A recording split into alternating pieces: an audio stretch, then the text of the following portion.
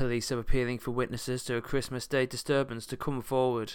Several people are believed to have witnessed the incident in Barrington Terrace, Ferry Hill, which took place shortly after 8 p.m. on December 25th. Witnesses report that a man in his early 20s had caused a disturbance in the street, then kicked in the door of a house and confronted the householder, a man in his late 20s.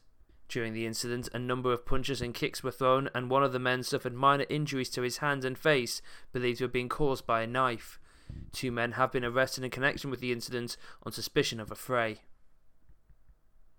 And retired County Durham Darlington Fire and Rescue Service Station Manager Alan Gibson has been awarded a BEM in the Queen's New Year's Honours list. Alan, who has continued to work closely with the service for many years, was honoured for his tireless work for the firefighters charity and the community, and County Durham Darlington Fire and Rescue Service wish to pass on their warmest congratulations.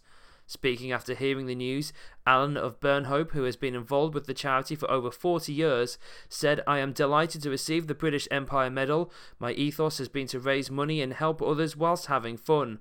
Over the years, I've worked with several great teams of caring, hard-working and dedicated people."